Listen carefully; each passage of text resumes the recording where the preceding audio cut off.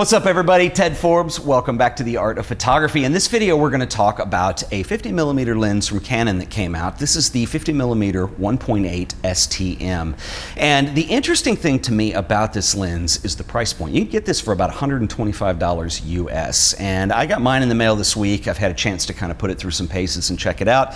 I really do like it. It does have some pros and some cons. There's a reason that it has the low price point. However, I think you get a lot of bang for your buck.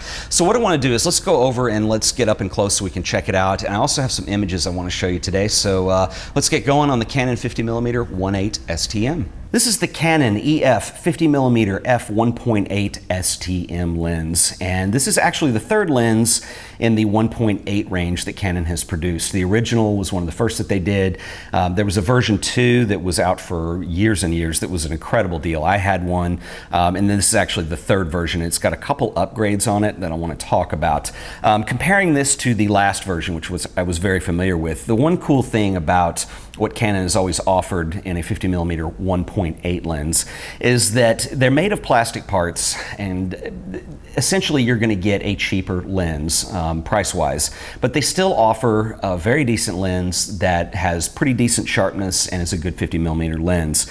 I have seen a couple people talk about the fact that this lens is less plasticky than the version before. I'm not sure I would go that far. You can see it here. It is very plasticky in nature. It does feel more solidly built, and I will say that. The biggest difference too is they do use a metal mount now instead of a plastic mount. So that is kind of an upgrade too. But I would still say that if you are looking for a 50mm lens and you are on the go a lot and you're in situations doing photography where your equipment is going to sustain any kind of level of abuse, I would not recommend this lens because it is made of plastic. And I will tell you, my last lens, I was moving and it fell out of a camera bag and shattered. And so they really are a little bit fragile. But the flip side of that is they're very lightweight, and that's why some people desire these. They're easy to throw on a camera. You don't add a lot of heft to it. They're fairly shallow in terms of depth, and they work great. Optically, this is pretty much the same optics in this lens as in the previous version 2. It uses 6 elements in 5 groups. The biggest difference here is the aperture blades. The last lens had 5 aperture blades, and they have upgraded this one to 7, which actually is a little bit nicer. So what you're going to see in that is when you're using a really wide aperture, you have a very shallow depth of field, the out of focus areas are going to be a little bit smoother. Anytime you have little points of light in there, they're going to round off a little nicer, which will be really cool. And as well, when you're using smaller apertures, I knew people that complained that you could actually kind of see the aperture blades in various areas in the image. Moving to 7 aperture blades does solve some of that. A lot of what this STM technology is what they call stepping motor, and that's what that abbreviates to. So the idea behind a stepping motor is that if you have a camera that supports AI servo in live view, so in other words, if you're going to shoot video on this and you want a lens that's going to be able to use the servo motor to keep up, that's what this lens is designed to do. The Canon 5D Mark III does not support autofocus in live view the same way, but if you're using a T4i or one of the newer cameras, I doubt that's fixable with a firmware update. But to be honest, and I do use my 5D for video production quite often, I don't really like to use a lot of autofocus. There are occasions where I do want to use autofocus, but it's really only mainly when I'm shooting this show, and the Sony have a very quiet autofocus, and that's why I prefer that system. One thing that I don't like on here is that the Canon tells you this is a silent lens, and it is not. You can definitely hear it moving in here, and that is a little bit of a bummer. Because if you are going to use this for video, and you're not going to be able to hear it on here, it's definitely quieter than the shutter would be, but if you're using it for video, it's so close to the camera that it's going to pick up on the microphones. And so, I don't know, I think if you want that for a video application, either you're not relying on the camera audio or you're going to do something different. There is another drag about this type of setup too, is the way that the focus ring works. This is not a manual focusing ring. And so let me show you, if I go all the way out to manual focus here, and I'll do this. So when I turn it, it's actually using a technology here. So as I turn it, it's electronically moving it. And you can see that the front element does move out. Now here's the problem that I can't stand when you use an electronic ring for your focus. Once I turn the camera off and I throw this in my camera bag, it's dead. I can't, it needs to be powered to bring the lens back.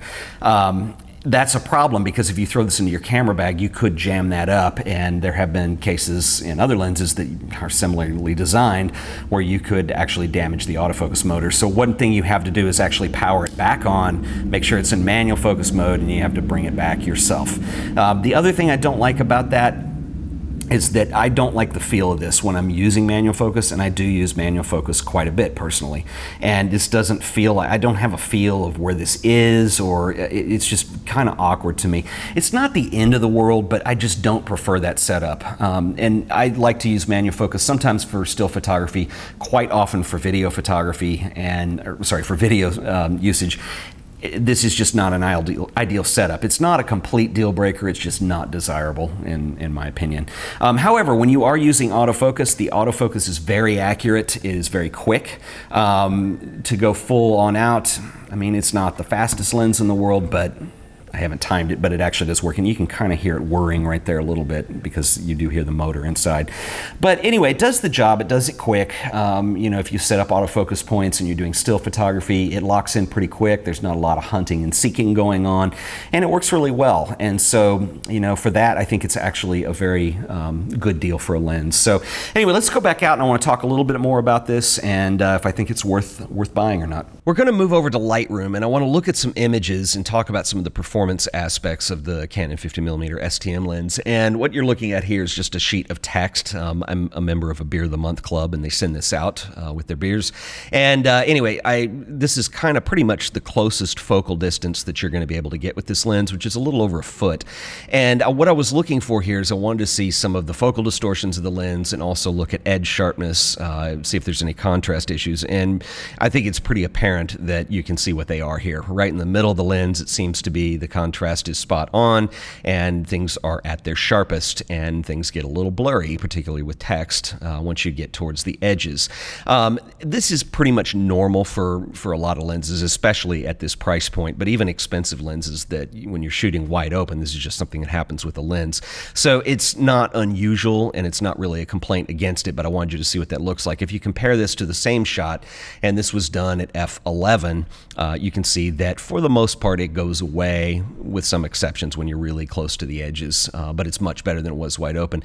Another interesting thing too that I want to show you is, you know, many of you probably know that Lightroom offers lens correction profiles, and when I enable it for the Canon 50mm, you can't get things back in focus. And so if you're shooting something that's particularly technical, you know, where focus even at the edges is clearly a need, and you can see that it tries to fix the vignetting and contrast as well. Now you can bring a little of that back, it overshot it a little bit, and I probably do have a little bit of control, but you know, understanding the performance of any lens that you're using I think is important, and it's kind of cool to do some test shots like these to see where that sits.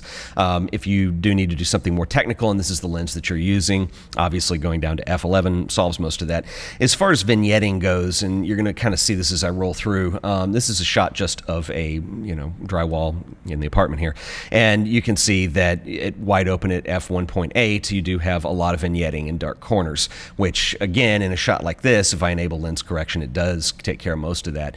But what's interesting is the lens cleans up, and I didn't do every f-stop when I took these photos, I just kind of blew through these, but even by 5.6 is the f-stop, it starts to clean up pretty tightly, and as you move forward you really don't notice too much of a difference. Now we're at f16 and then finally f22. So anyway, as you move through, obviously wide open, you are going to have typical vignetting issues. Now, you know, I don't mean to be overly harsh with this lens in terms of performance, because like I said, even expensive lenses you can expect to see these things with, but it's important with whatever lens that you are using to do some of these test shots and kind of see what you can expect. You know, it does get pretty blurry on those edges, but you know, in real life application, if you move through, and this is a shot that I did, it's going to take a second to render because it's on the 5D Mark III, so it's a bigger image, but this was outside last week because we were having all the storms in Texas, and if I zoom in a little bit and wait a second for it to render here, there we go, you can see that even near the edges in this image, and this was shot at f10, that it's pretty sharp, and so it cleans up at smaller apertures, and that's totally normal, and it does have a really nice sharpness to it, particularly for a lens at this price point. This is not an expensive lens, so anyway, something worth noting on there. But depends on what you shoot and what applications you like to use. I was doing some test shots, and my good friend Zeter, who is my cat, decided to do some posing for me and frolic around on the floor. And in a shot like this, which was shot actually wide open, this is at f1.8, and if you like images where you play with in focus and out of focus areas, you can see that for most part, I think the out of focus areas on this lens are quite pleasing. A lot of that, remember I mentioned earlier that they upgraded the shutter blades to a 7-blade configuration over the 5 that was in the f1.8 Mark II lens, and it works out pretty well. It's pleasing to look at. This thing is capable of taking nice images. Some other images just shooting around here, and again, as long as you keep things kind of in the center. This was at f8, and you can see, I know there's a highlight on it, but on the concrete floor at the bottom of the stairwell, things are in focus and they are reasonably sharp, and it has a nice tonality to it as far as coating goes. I mentioned that the design is really pretty similar to the last lens, and what I'm saying is this makes it an excellent value for the money. You got to understand kind of where some of the limitations are. I did some shooting again at wide open. Actually, this was at a f6.3, so you can kind of see what the out of focus areas do. If you look at some of the highlights back here, you can start to see the 7-blade diaphragm and kind of this octagon formation back here. So anyway, in the areas that are sharp and in focus, and it has a nice look to it. Went around and shot this. Was wide open at 1.8, so you can see, especially when you have highlights in the background, that they do blur out pretty quick. This isn't. This is a really shallow depth of field for a shot like this. It probably should have been stopped down a little more, but I was just trying to show you what the out of focus areas end up looking like with this wonderfully brilliant still life of an apple. Anyway, moving outside, this is even backlit, but the flowers stay in focus, train moving by in the back. It works pretty well. Again, kind of probably want a deeper depth of field on something like this. These are all wide open, but just looking at the out of focus areas. But anyway, I really like this lens actually, and I think it's an incredible value for the money. I shot this on both my Sony a7S and my Canon 5D.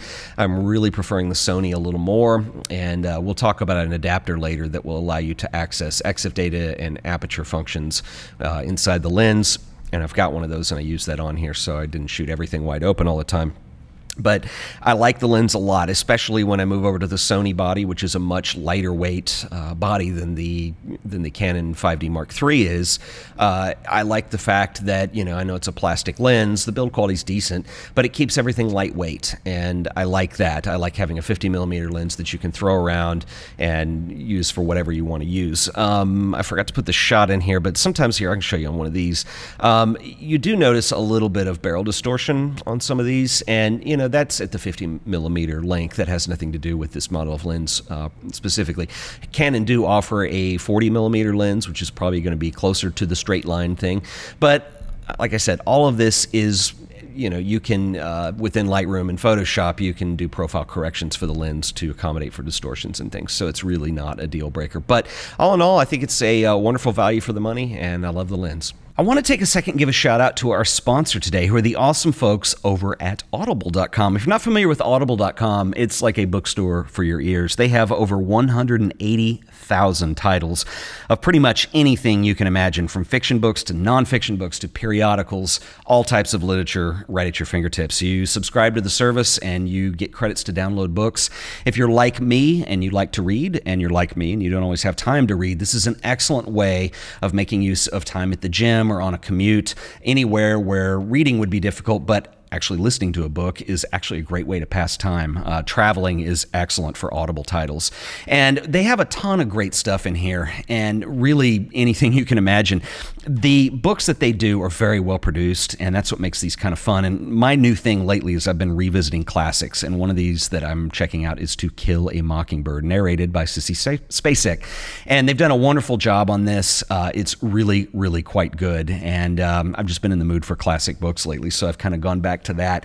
But they have all kinds of things. And if you want to try the service and download this title or any other title that you choose absolutely free, I'm going to tell you how to do that. What you want to do is go to a special link. You want to go to audiblepodcast.com/AOP. That is audiblepodcast.com/AOP. That lets Audible know that I sent you. Go ahead and sign up for the service. You'll have 30 days to check it out and see if it's what you like.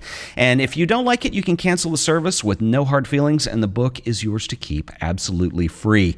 It's a great deal. Go check out Audible. I think you're going to find them quite awesome because I love them. Anyway, once again, I want to give a special shout out to the awesome folks over at audible.com for once again sponsoring another episode of The Art of Photography. So there you have it. For a lens that comes for about $125, I think you get a lot of bang for your buck on here. Like I said, it's not the perfect lens, and there's some things that are slightly frustrating about it, but it is a decent lens with decent optics. I don't know if it is going to be a professional go-to 50mm lens, but a lot of the complaints that I have are not so much optical as they are the actual construction and build of the lens, the plastic feel to it, the motorized focus ring, things like that. However, I think at that price point, it is a good price. I own a ton of 50mm lenses going all the way back to my 35mm photography days. And generally, I like to keep a 50mm lens on a camera instead of a lens cap because it's generally ready to go. So if you already have a 50mm lens, this does make a decent second backup lens that you can keep on a backup body so it's always ready to shoot. And if you don't have a 50mm lens and you don't have a lot of money, I think this is an excellent buy. I got mine from B&H. I paid my own money for it. I was not sent this lens. And if I were to lose it, would I replace it? And the answer is probably yeah. I think it has a lot to offer, especially if you use autofocus a lot in your photography. And I think that's fairly important. And it performs well and it won't break the bank. So anyway, check it out. I'll put the links below. You can get it from B&H. Amazon has it. There are a bunch of places you can find it, but I'll put direct links below if you want to use those. And once again, guys, this has been another episode of The Art of Photography. If you enjoyed this episode, please remember to like it and share it with your friends. And as always, subscribe so you'll be always up to date with the latest and greatest. We do all kinds of things on this show, from photo history to occasional gear reviews to you name it. Anything photography is totally on for talking about on here. So anyway, once again, guys, this has been The Art of Photography. I'll see you guys in the next video. Later.